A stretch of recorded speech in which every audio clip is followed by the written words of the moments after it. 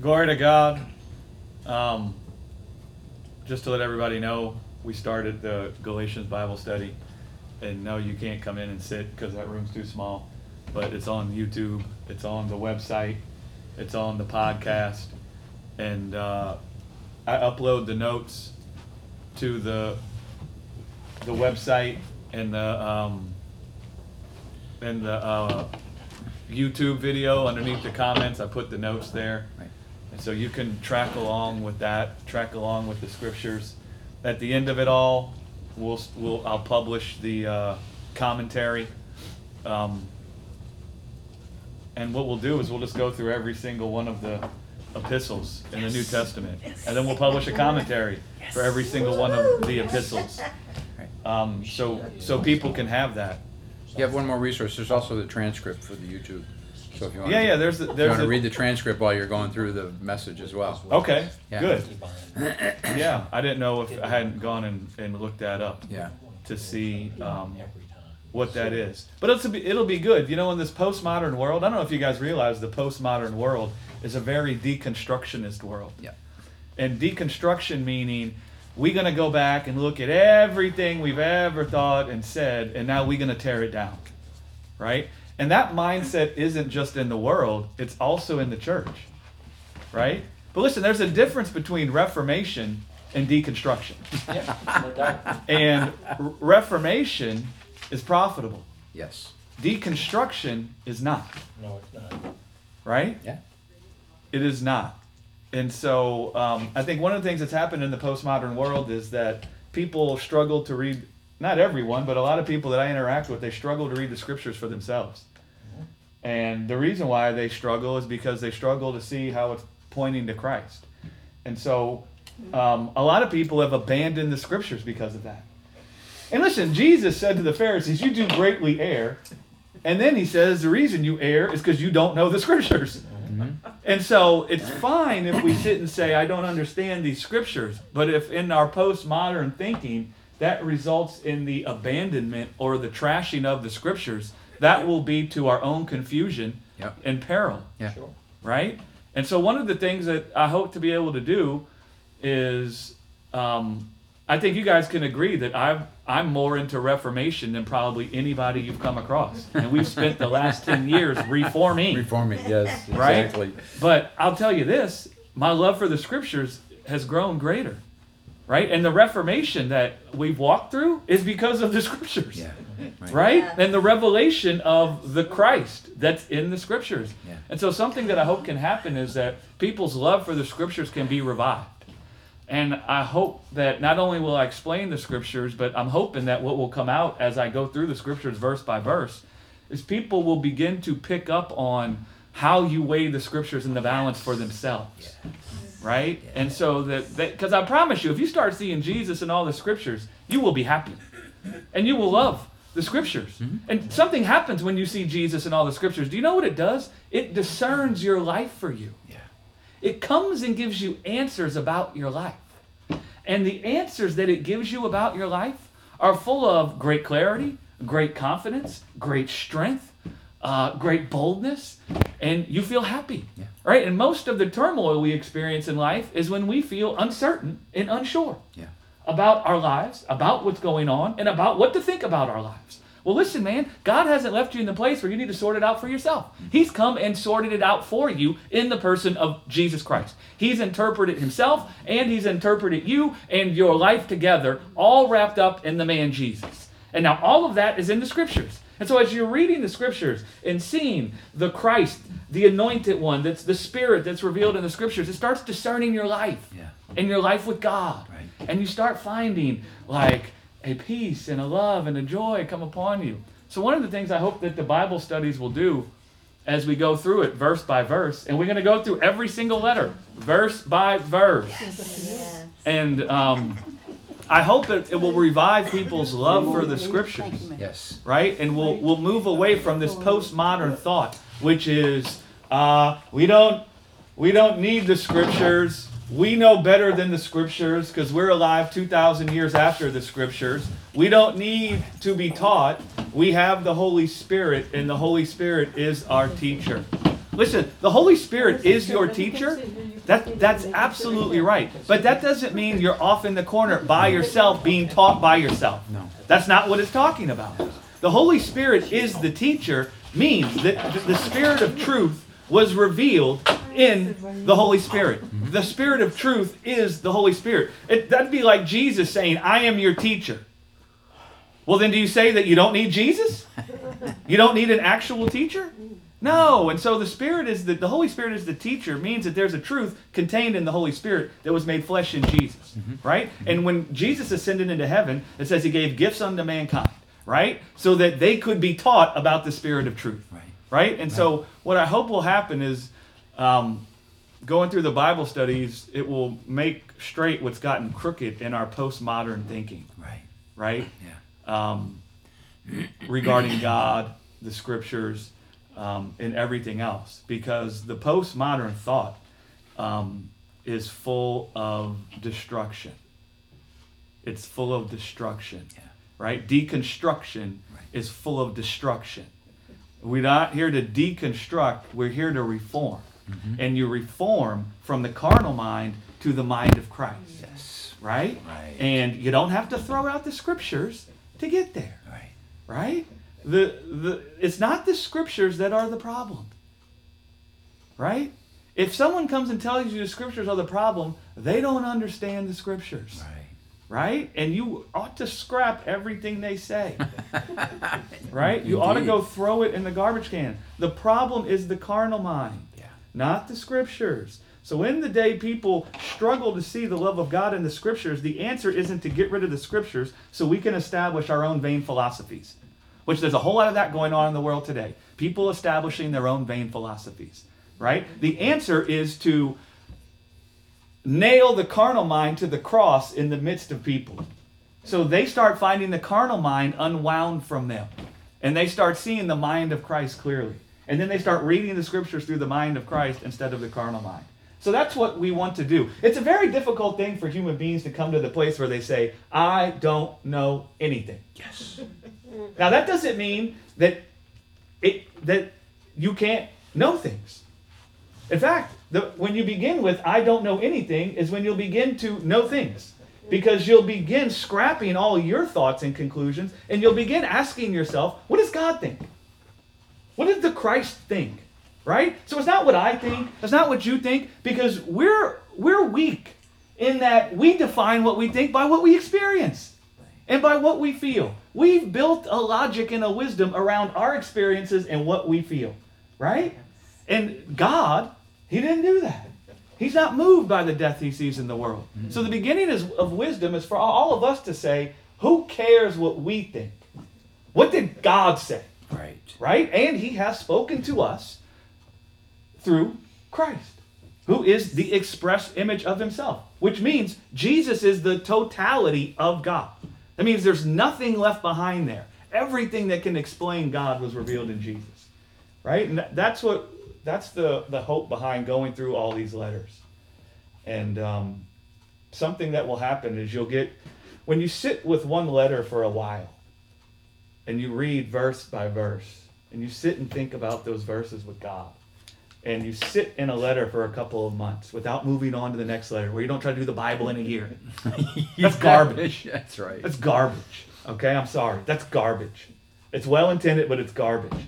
Something happens is the letter becomes a painting that you see, and you start seeing all the verses intertwined, the ones in the beginning from the end, and you start to get massive revelation of what's actually being said there. So that's the hope for the Bible study. You can find it on YouTube, you can find it on the website, you can find it on the podcast. If you have any questions about the sessions, put it in the YouTube comments, and at the end I'll answer all the questions. So, glory to God. I think it was so beautiful and heartwarming as far as I thought.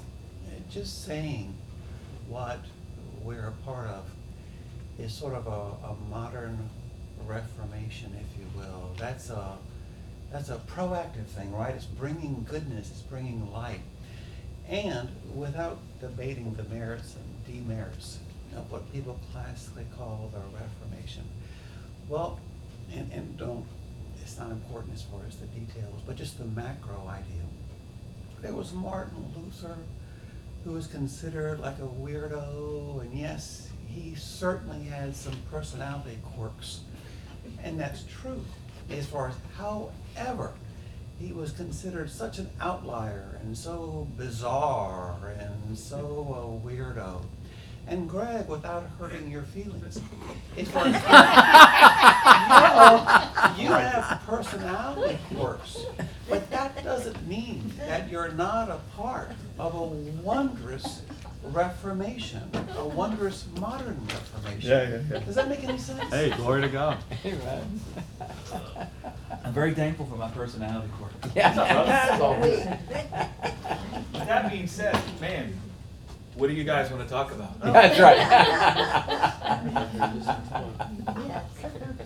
Says a bunch of stuff. Good morning, Phil. Good morning. Oh, man. That's one of those How personality. you doing? You could say that's It's good to be the edge here. of the chair, trick. Yeah, Get you on the edge of the seat. But Greg, thank you, as far as just being among the people on the earth at the forefront of trying to poke through the darkness with this modern Reformation of light and Yeah. life. Yeah. So much gratitude. Yeah, glory to God. I've come to find out, and what he has said has been validated for me because of the Saturday morning study where we're going through all of the Okay. the books, in the New Testament, and to spend time. Now I've given up on trying to share a whole lot with the gentlemen that are in that group, but the real benefit is, like you said, just sitting with the book for weeks and weeks and going over it and putting it together and tying all the pieces together. I benefit tremendously from that aspect of that. And you start to look at it, and when you hear carnal input coming from other people, Right. you know right away, no, time out, that's not right. And it's made a huge difference. I mean, Well, you could probably sense that it brings death when you Yeah. feel it entering your body. It's like, ooh, is it well, that yeah, for because me? what happens is when I'm getting ready, I'm reading and I'm going, well, this is what, because we lived there for so long, this is what they're going to say about this, Right. right? Right. And as opposed to, this is what Jesus says about this, Right, right. and it makes a big difference. And I've come to the thing, you talk about reading through the Bible, the verse of the day is right up there with the read through the Bible in a year. I mean, we talked about it Wednesday night, just taking a single verse and applying it however you want to is garbage. It's just, Yeah, the I letters. hate were, it. The letters were meant to be read as a whole. Yeah, That's as a what it letter, was. It right? was a Yeah, letter, okay? right. So you read the letter as a whole, Right. and you ask God to help you understand what this is communicating. And the letter as a whole has a message to it and a truth to it. Right. And when you understand the whole of it, then you can begin to see what was being meant when other things were being talked about in that letter. Sure. But until you know the whole, you're just studying jots and tittles of things that you really can't put together because you don't know what the whole letter says. You have no idea what the whole letter says. Yeah. You just know what the snippets say. Right. And it's hard to really come to grips with Yeah, a what they great mean. example of that is, so when I first was in the Navy, I deployed right away to the Middle East. Poured on board ship, went to the Middle East. And so the only way we could communicate back in the old days was by letter, right? Yeah. And so I'd get a letter from my wife, and it would be interesting to think like that. Well, I'm only going to read the first 2 sentences of that letter, and then we'll read the rest of it later, right? Right. Go through, number every single sentence, and then I'm going to read sentence 1 through 5 and just kind of dwell on that. Now, it would be stupid to do it that way. Right, right. Exactly. Yeah. Probably not still feel have very your happy whole either. box. I know, I still have a whole box of them too. Really be misunderstood. You know, one of the big things that like calmed me down with trying to like, let me crack this open and understand everything about it, was just saying, do you see Jesus in this scripture? Do you see that in that word that you just read? And I mean, if I can't see it, then I go, I just need to sit still because I am not understanding and seeing this Right. properly. Right. That has been a huge thing. And when I hear other people, speaking like, oh, this means this, and I'm kind of going, that ain't Jesus. That's right, yes. And I mean, when I see that, I don't have to, instead of getting into the sparring with them, I'm actually like, okay, I need to back off on this, because it ain't about reason and logic anymore. No. Okay, No. it's do you see the goodness in the heart of God in what you're reading? And if you don't, then you don't know what you're reading. Right. If you don't start with some idea about what your reading is about, then you're never going to know what you're reading. Yeah. If you don't have some understanding Yeah. of what it's about, the thing you're reading, man, you're lost. Yeah. And so if you don't first understand that the word of what you were reading was made flesh in Jesus, and so everything you're reading is about what was made flesh, the word that was made flesh in Jesus. You're going to read through that whole thing, and I promise you, you're going to read your own thoughts Yep, yep. into it. Yep, bet. yep. You're going to read your own interpretations. You're going to read your own conclusions into it, because that's how the human heart works. We assign meaning. Yeah. We walk around all day assigning meaning, Yeah, yeah. right? We've assigned meaning to so many things already today. It's ridiculous, right? We just have. We've assigned meaning. We have assigned certain meanings to what's going on, and everything that's happening all around us. And so you have to first start with what this is about. And if you don't first understand what it's about, you're done. Yep, You're going to read your own interpretations into it. yep, yep. It's gonna be all about me instead of all about him. It's going to Yeah. be all Yes. about you. It's going to be all about your understanding of everything. Really, what it'll be all about is death Yeah. instead of life. And death gives birth to the carnal mind, Yeah. right? And so Yeah. your mind will be filled with sin and death. Mhm. You'll read it through a stained conscience instead of reading it through the life that God has in himself. It doesn't say in the beginning was death.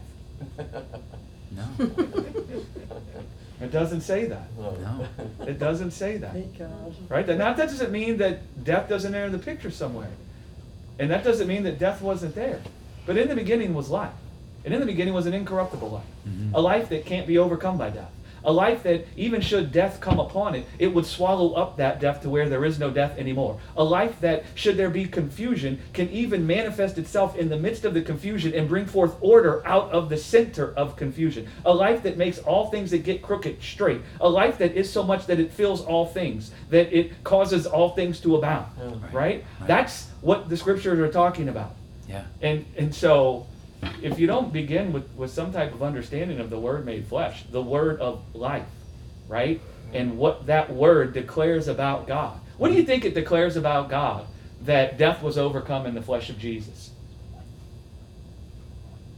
What do you think it declares about God?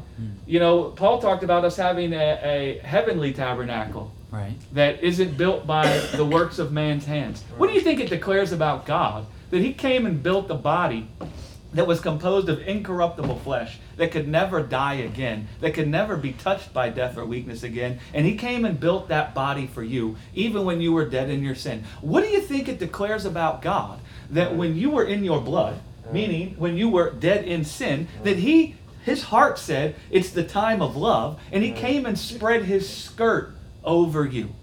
Right? In the Hebrew culture, you know what it means to spread your skirt over someone? It means that you're declaring that you're going to decorate them in your life. That's what it means.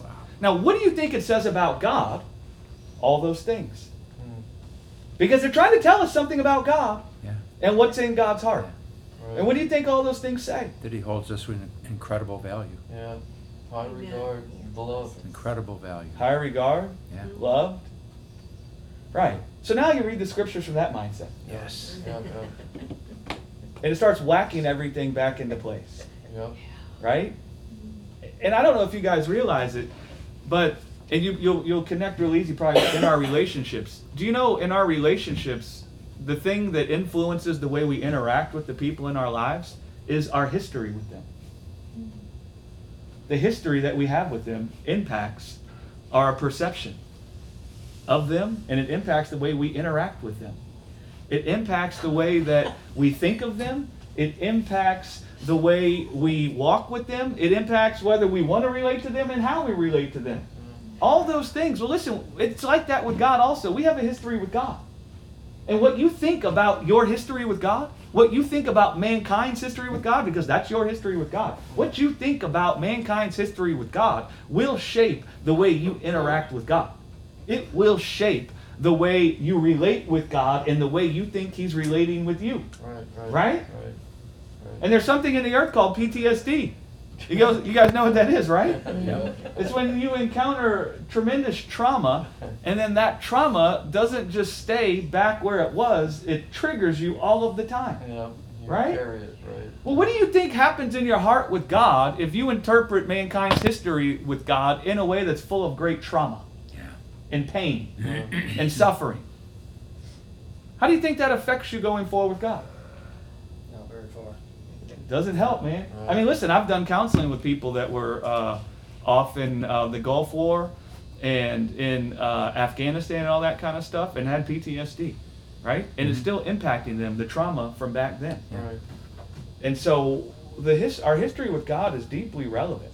And most people haven't defined their history with God through the man Jesus. Yes. They've defined their history with God from the carnal mind and from the carnal interpretation of what the scriptures say. And so it leaves them with PTSD. Yeah. And it leaves them with a mind filled with death. Because the carnal mind is death, it says. Right. Right? And so if you're thinking with the carnal mind, if you're reading the scriptures from the carnal mind, you can't comprehend God really in the scriptures. Right. You can see that they talk about God, but you can't really comprehend the heart of God or what God's actually doing in those scriptures. Right? You won't be able to see it at all. You'll read things like about God's face being hidden from us. And you'll think that means God abandoned us. That's what you'll conclude.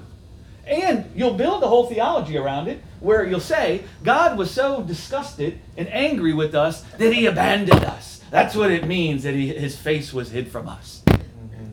That's what you'll conclude. Yeah. Right? Yep. And you'll read that into the scriptures if you don't already start with the interpretation of your history with God in the man Christ Jesus. It says Jesus was a sweet-smelling savor unto the Lord when He was on the cross. A sweet-smelling savor unto the Lord. It's actually in the verses. Right? Let me ask you this. Was God's face hidden behind the veil in the earthly tabernacle when He had Moses build the temple? When the children of Israel came out of Egypt? Was God's face hidden behind the veil? I don't know. Well, you couldn't see it, could you? Mm-mm. You couldn't see His face, could you? No. Well, was God with them or not? Yes. Yeah. The whole point was the tabernacle of God is with man. And so His face is hidden because there was a veil. Right. But did that mean He had abandoned them? No. because He was there. Right. So now you start unwrapping what some of these things mean. And then you start connecting the pieces of the puzzle. Hebrews would come and say that the reason the veil was there was because the Holy Spirit was declaring that the way you think is the way unto eternal life is not the way. So God's face being hidden isn't that God had abandoned the people. It's that God had hid His face from their union to death and the idea that they could have life through their own works. And the reason why He did that is so He could signify to them that the way you think is to eternal life is actually unto death. Now, is that God being angry or dissatisfied with us? Or is that God trying to teach us that we're dying? Yeah. Yeah. Right. Do you see the difference in how you interpret? Right. Right. Yeah. And do you see, listen, I didn't first come with that, and I didn't figure that out with my brain and then let that tell me, oh, God loves me. No. What first happened was God taught me that everything in the scriptures is pointing to the Word made flesh in Jesus. Right. And then I began seeing what Jesus declared. And then that began going back and interpreting the scriptures accurately. Yeah. Right? You know, something where you talked about when God shows up, death or life is revealed. Yeah. And if people are in their death, they accept death. And for the longest time, I mean, that's one of those things that will get twisted where people will go, aha, see, God is the bringer of death, the bringer of vengeance on these. You know, I was like, no, they're already in their death. He showed up and He knew what was going to happen when they saw Him. They were going to accept their death. And that is not what he ever desires or wants for us. And I'm still wrestling right now with this whole thing about, you know, watching people choose death. And I'm like, man, that's a hard thing to watch. And it does, it'll wound my heart. They're not really choosing death, though. They are, and I know what you mean. The problem is, though, is that they're beholding their life as being hid in the world. And then that compels. Right. So it isn't an intellectual thing, they choose death. If you behold your life as being hid in the world, the result of that, the fruit of that will be death. Right. Right? And so, yeah, once you see that they're choosing death over and over again, the root of that is that they beheld their life in the world. Okay. They saw their life as being contained in the world and in the systems of the world. All right. Right? All right. Does that make sense? Yeah. Right? Yeah. And so once they do that, the death is coming, no matter what. Right. No matter what. Yeah. Right? Right. That's like a cause and effect kind of deal. And Right. so it's really all about, where are you beholding your life? Where do you think your life is being held? Where do you think your life is? Right? When you think of your life, where does your heart go? Right? Most people's heart goes to their job, their relationships, their kids, Right. their money, the world around them, Right. their government. You can add in whatever else kind of a thing you want to Right. add in there. Right. Most people's thoughts go to that. Right. And so what it says to you is they're actually beholding their life in their own strength and in the strength of the world systems. Right. And if that's where they're beholding their life, that will produce death. That is death. And if you're beholding your life in the world, the end result is you will enlist your own strength. Your mind will be filled with your own devices about Right. what can be manipulated a certain way to give yourself life. Right. Right? Right. And there's no stopping it. Yeah. You could even know in your head, intellectually, that you can't find life by the works of your own hands. Yeah. You can agree with that. Yeah. But if you're all the time beholding your life in the world, you will all the time be filled with your own strength. And you can't get around it. Yeah. And so God doesn't come and say, don't trust in the works of your own hands. What he comes and does is set in your midst the strength of his hand to overcome death in the flesh and to build you a body that's glorified and immortal that can never die again. And he says, behold your life. Yeah. And he comes to try to get you to behold your life as being hidden in the glorified flesh of the immortal man, Christ Jesus. Right. Because if that's where, when you think of your life and where it's hid in the makeup of the life you have, if that's where you're looking, listen, man, you won't be working. And what'll happen is you'll be on a fast, or you'll fast from making your own strength and the strength of the world systems the food that can give you life. Right. Right? You won't start trying to turn stones into bread. Right. You won't look at the world's governments and think, if I can fix the world government, then that can feed me with life. Yep. You won't look at the COVID dynamic and think, if I can break down, if this can go away, that Right. can feed me with bread. Right. You won't look at it like that. Right, right. It doesn't mean you won't see that it's there, but you won't look at it that way because you don't behold your life as being hid there. Right? Yeah. But if you think your life is hid there, your mind will be filled with many workings. Yeah. And it's labors and annoyances. It isn't just labors. It's that your mind will be filled with the agitation of the death you see. And you know why your mind will be filled with that agitation? Because you'll see your life as being hid there. Right? Yeah. And so God doesn't come and say, stop being agitated. He doesn't come and say, stop working. Right. Man, for the longest time in grace, I knew intellectually I can't find life in my own strength. But then, for some reason, my mind was still all the time filled with the weakness I saw in myself and the weakness I saw all around me. Right. And I couldn't figure it out. What the hell, Lord? Right. I know I'm beautiful to you. I'm fully persuaded I'm a son. Right. But I didn't understand that the real power behind sonship isn't just an identity thing in the sense that I'm beautiful to God. Right. The real cog to sonship is that you have an incorruptible life. And so when I was busy with go, oh, help my unbelief. Why am my mind filled with the weakness I see all around me? Right. Have you considered the resurrection lately, Greg? And what he was telling me was that Yeah. every day, a table, the world prepares a table for you every day, right? Yes. And it tells you that your life is hid in these things. Right. And then I was feeding on that every day. And then God was like, Greg, but I also prepare a table for you every day. Right? And have you seen the life that I built for you? Have you seen how you're busy, you're feeding on the weakness you see in yourself, Greg, and the weakness you see in the world around you. That's your daily bread, Greg. But have you considered that I overcome the weakness in the flesh in the resurrection of Jesus? Have you considered that I built you a body that could never die or taste death again? Have you considered the house that I built for you? Right. And I wasn't. And so I started considering the work of God and the house He built for me. And what happened is that put my mind to rest. And the agitation was plucked out of my conscience. And I no longer became agitated by the death that I saw around me. Do you know what the agitation became then? Kind of like what you just said, Phil, to connect it to. I became agitated that the people around me are not also seeing the house that God built. Amen. Amen. That wasn't the right way either. Yeah. See, we get so caught up in thinking that we must persuade, Right. right? Right. Like, and if they don't immediately click, then it's got to be that we're saying it wrong. And now we got to figure out why they're not No, it's clicking. they're stupid. It's not that we're saying it. Well, I never went. I know. I have a tendency to first think it's me. Yeah, right.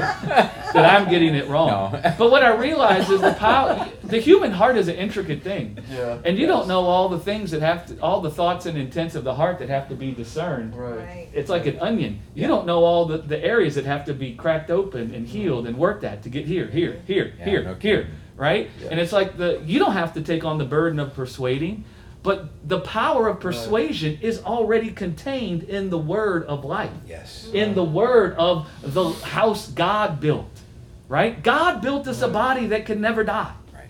He built us a life that overcomes death. And He did it by the strength in His hand, right? And He did that so that our minds could be filled with that life. And if our minds are filled with that life, guess what we won't be choosing? Death. I won't be choosing death. Right? And you don't even have to. You don't tell people. No, you keep putting the life on display. Right. But what about this death? But what about the death was overcome in the flesh of Jesus? Right? Yes. What about the COVID? What about the mask? What about the vaccine? What about the passports? What about the death's been overcome in the flesh of Jesus? Amen. Right. Yeah. Right? The world will never stop coming to you. What about this? Yeah. Right. And what God come and did, what about this? Right? Yeah. Whatever problem you have with what you see going on in the world, it all goes back to a symptom of death that you don't like. Right. Yeah. And the answer is for you to see that death has already been overcome in the flesh. Yes. Right? The weakness that you see in the flesh in the world around you has already been overcome in the resurrection of Jesus. Right. And the gospel is supposed to continuously declare that over and over and over again. Because we're in a world where there is death. Yeah. And so we need to continuously be reminded that death's been overcome. That death has been overcome. Yeah. Right? Yes. Whatever thoughts you have about what can be taken from you, the father is death. The father of those thoughts is death. And the answer isn't for you to figure out how it won't be taken from you. The answer is to see that death's been overcome in the flesh. Right. Yeah. And for you to keep twisting on that. Yeah. God, God, the bringer of death. I try to say this so people can understand how we discern these things. God has spoken to us in these last days through His Son Jesus, who is the express image of God. So Jesus is the Word made flesh. What you're supposed to do is discern that thought that God's the bringer of death by looking at Jesus.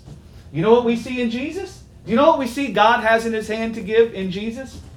Incorruptible life. A life that overcomes death in the flesh. How do we see that? Look at the resurrection of the dead. Yeah. You know what else we see in Jesus? I love how Bertie put this image up there in a message one day, because we're constantly hammering on the penal substitution thing, trying to tell people that the Father didn't punish the Son on the cross. Right, right. And people were like struggling in their brains because they were taught that from Yeah. very little children. Yeah, So he put a exactly. picture up on the board from the movie The Passion. And you know what it had? It had the Roman soldiers with Jesus hung over the table being flogged to death. And you know what Bertie said? Which one's God in that picture? Right. Is Jesus God in that picture, or is the Roman soldiers? Will we now say the Roman soldiers were moved by the Spirit of God? And so we see in the Word made flesh in Jesus that it's the serpent that stings people with death. Yes. It was the thief that was stealing and killing and trying to destroy Jesus, not God. Right. Right. We see in Jesus that the wages of trusting in your own strength for life is this death. Right. The reward your own strength will pay you with is death. That was the fruit of what Adam did. That's not the fruit of what God did, Right. Yeah, yeah. right? Yeah. And so you discern those thoughts with the Word made flesh in Jesus. Right. That's what it's supposed to do. It discerns the thoughts and intents of your heart. And you come and see, wait, no. What God, we see clearly what God has in His hand to give in the resurrection of Jesus. Right. That's what He has in His hand to give. And we see clearly what the serpent has in his hand to give at the cross. Right. Right. Right? Yeah. And you start interpreting it right. And once you get the foundation right, that starts interpreting the scriptures for you properly. And you start seeing it. Mhm. Right? Like mankind. We were like a wife forsaken in her youth. Yeah. Do you know there's a wisdom that entered the world way back when about women? And do you know what it was? That unless a woman bore many children, and especially male children, for her husband, then she was scorned. That she was despised. That she was rejected.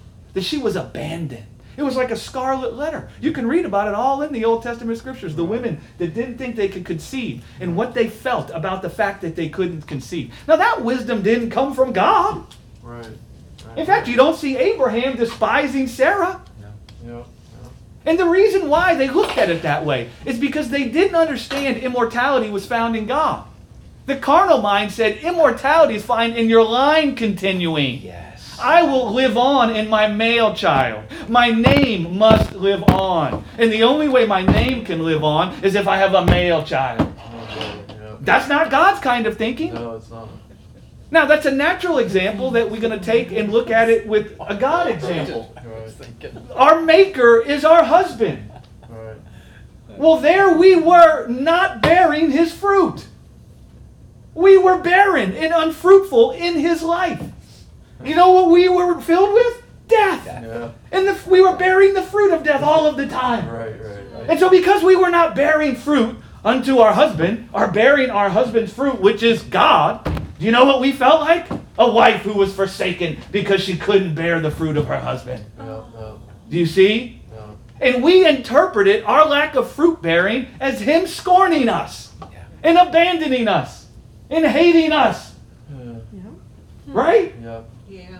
We interpreted His face being hidden from us as meaning we're like we've been scorned because we're not bearing fruit unto our husband. Right? But then God comes and says, listen, for a little while my face was hid from you, but with everlasting kindness have I gathered you to myself. Everlasting means with perpetuity. It means the kindness never ceased. So even while my face was hidden from you, and you interpreted that to mean that I was scorning you and despising you because you weren't bearing fruit, that was actually part of my everlasting kindness towards you. For you had gone a whoring after other gods. You had started fornicating with the strength in your own hand. Your intimacy was with your own works. And that was causing you to bear fruit unto death. And I could never bless the death that was manifesting in you. I could never come along and bless your union to death. Right. Right. And so my face wasn't hidden from you. My face was hidden from your union to death. Yeah. And the reason it was hid from your union to death is because I'm jealous over you with a godly jealousy. I understand that I'm the only one that can give you life. I'm the only one that can produce life in you. So any other union you can have will never do. Right. Hallelujah. Right? Yeah. Yeah. And see when you first see God, fully expressed in Jesus. You start understanding God. Once you start understanding God, then you start reading. Then the scriptures start being interpreted Yeah, you see. and put in line. You see. And it's easy to see, Yeah. right? It's not difficult to see. It becomes I used to think the way the Bible was interpreted was the problem. No, the carnal mind's the problem. Absolutely. Right, right. Like people ask me all the Yes. time, why didn't God just write it this way? Right. And you know what I would say? I say, listen, when I was a young man, and I was seeing through a glass darkly lit, and I didn't know myself as I'd always been known by God. I used to think the scriptures needed to be written differently. But then I realized, no. It's not how the scriptures are written that's the power to seeing God. Right. Because it's the Holy Spirit that reveals the scriptures. All right. That's it. Right? It's not how, and now what I see is I actually have no problem reading the scriptures and seeing everything I just described. Mhm. It's actually very easy. It's very simple. The answer is to know the Spirit of God. Right. That Spirit was made flesh in Jesus. Right. And then start understanding these things about God. Right? Right. And then you stop seeing yourself. Listen, you're not married to the world. Right. You're not married to the world. So the fruit that the world is producing, who cares? You ain't married to them. Right. The seed that the world has in it. You're not married to the world. No. Right? It's like, they're not very attractive. I don't want to lay with them. Well, you ain't. So what are you worried about? It's like we're all the time looking at the world as if we got to lay with them. Right. You ain't got to lay with them. Right. Right? Oh, man. Oh, Lord. But I'm gonna go backwards a little bit, and maybe y'all can tell me if this is true or not. But a long time ago, I was taught that pictures that the author made flat, you couldn't fit yourself in it, like a stream or, you could see yourself walking through and all. But the flat ones were called icons. And when you were talking about the veil that hid Moses from everybody, and anyway, the flatness, what the author intended was that you would skirt the picture and see God. I don't know if that's true or not, but that's what, when you were saying, was God there or not, and Yeah. maybe that was just for me, I don't know. No, that's very good. It says in a little wrath.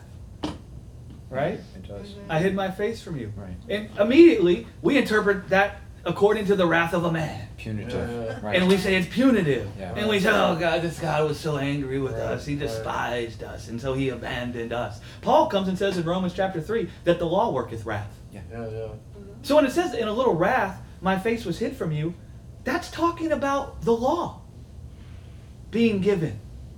And God's face was behind the veil in the tabernacle with the law. Now, was God with them there or not? Yes. Yeah. Okay, now, so what is the wrath of God? It's his rejection of the idea that you can stand face to face with him and experience love based on you clothing yourself with life. Right, right. And the law reveals God's rejection of that way. How does it reveal it? There was a veil and nobody could come into the holiest place. One man could come into the holiest place once a year. And do you know all the things that man had to do to come into the holiest place that once a year? Do you know all those things are signifying that man putting off the body of death and then putting on the body of an incorruptible life? Every part of all those rituals that man did to get into the holiest place was about shedding the body of death and being clothed in a body of incorruptible life. And that's how he could stand in the presence of God. Yeah. And so that was the picture of God's wrath. It was his rejection that man could find themselves in the holiest place, seated in the Godhead by the strength in their own hand to decorate themselves with life. Right. And the law revealed God's rejection of that way. Which is what Moses says in Exodus 20. Fear not, God has given you this law to prove to you that the wisdom you have in your heart that says you can find life by the strength of the flesh, that's causing you to miss the mark he has of eternal life for you. That's why he's given it to you. It's going to reveal his rejection of that way. Right? So that your heart could be purged from looking at that way and that you wouldn't miss the mark because now your fear or your reverence was in God and not the life you could build for yourself. Yes. Right? Yeah. I mean, that's what the scriptures actually teach. But do you see how you can't get there if you don't first see God interpreted in Jesus? Yeah. You don't have to try to understand all the scriptures. That's an academic, intellectual exercise. It's garbage. Right. That doesn't mean there's nothing in the scriptures to understand. But I promise you, if you want to understand the scriptures, the first thing to do is to start asking God, I want to see what the word that was made flesh in Jesus is. Right. You start talking with God about that. Right. That's the express image of God. Jesus is the chief of all things. He created all things. Right. In him is the life you desire. Right. Everything you desire is wrapped up in that. Right. Right?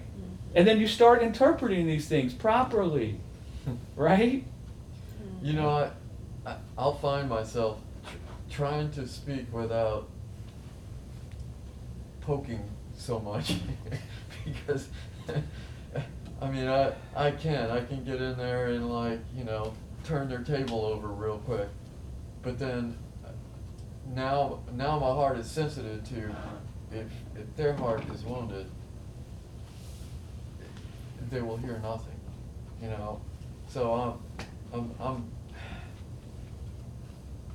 I'm trying to be more careful with not just coming out like a bull in a china shop and smacking them, you know. Like, but so that tempers me, and I see that at work in me right now, because I would engage people on the intellectual sparring thing, and now I'm going, man, that's not what's important. It's their heart, and then I start seeing, I do not have the ability to change their heart. You know, I don't, and it's like, that is God's domain.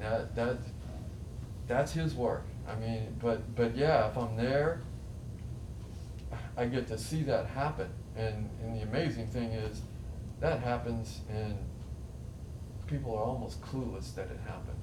You know, sometimes those are the best moments where, you know, you just continue to speak the truth that you know without offending, and then kaboom, all of a sudden you see that God moved in someone's heart, and you're like, thank you, Lord. I have witnessed your hand on that person's heart, you know, and all of a sudden their mind is straight.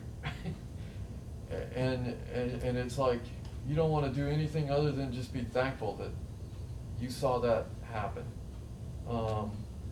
You don't have to provoke people to get them you to don't be have persuaded. To. You're right. But every situation is different, right? There's some times where Jesus went right to the core of their offense and right. dug right into it. Now, we know He did that for their benefit. Right. But not everybody needs that. No. Right? Not everybody needs that kind of a thing. And so, listen, if you're being provocative for the sake of being provocative, listen, man, that's not the truth. Right. Right? You're not dwelling in the truth with, you may be communicating something that's true, but if you're just trying to be provocative, Right. man, you're not speaking it in the power of meekness, right? Right. Or a gentle, kind heart. You're doing it for your own benefit instead of the benefit of the people. Right. Right? It's kind of like he was saying with the relationship that you build. You know, how do your relationship is kind of what dictates how the conversation will go. And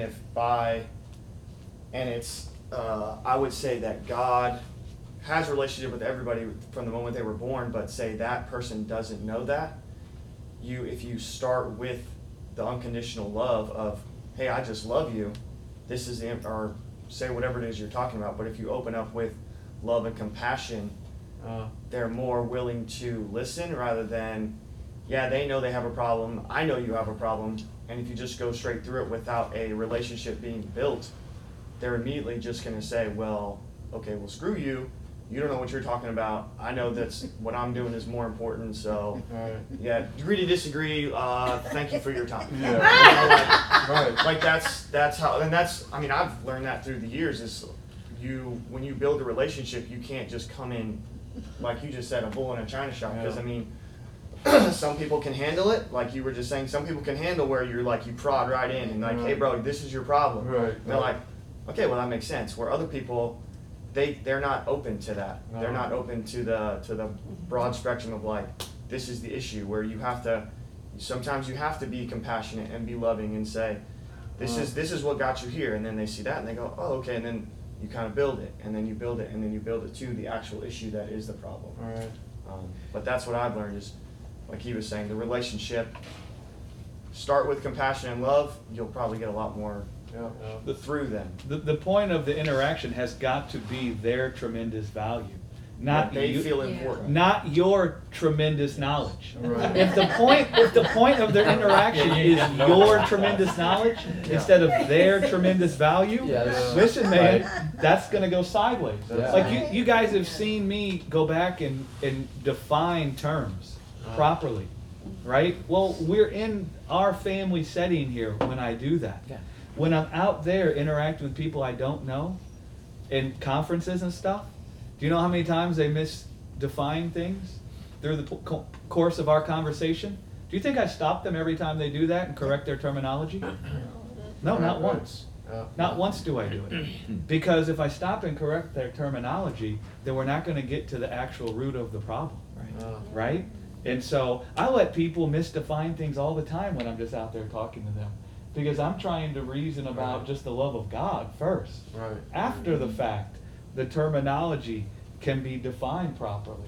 Right. So I don't like I don't stake my put my stake in the ground and set up a battle over the wrong Right. definition of terminology. Right. Even ones I know to be completely wrong.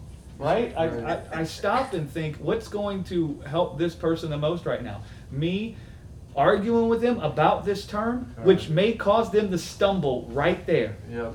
And I might lose them for the rest of the conversation. Or do I let that term just come and go? Yep. Right? Do I let it just come and go? Yep.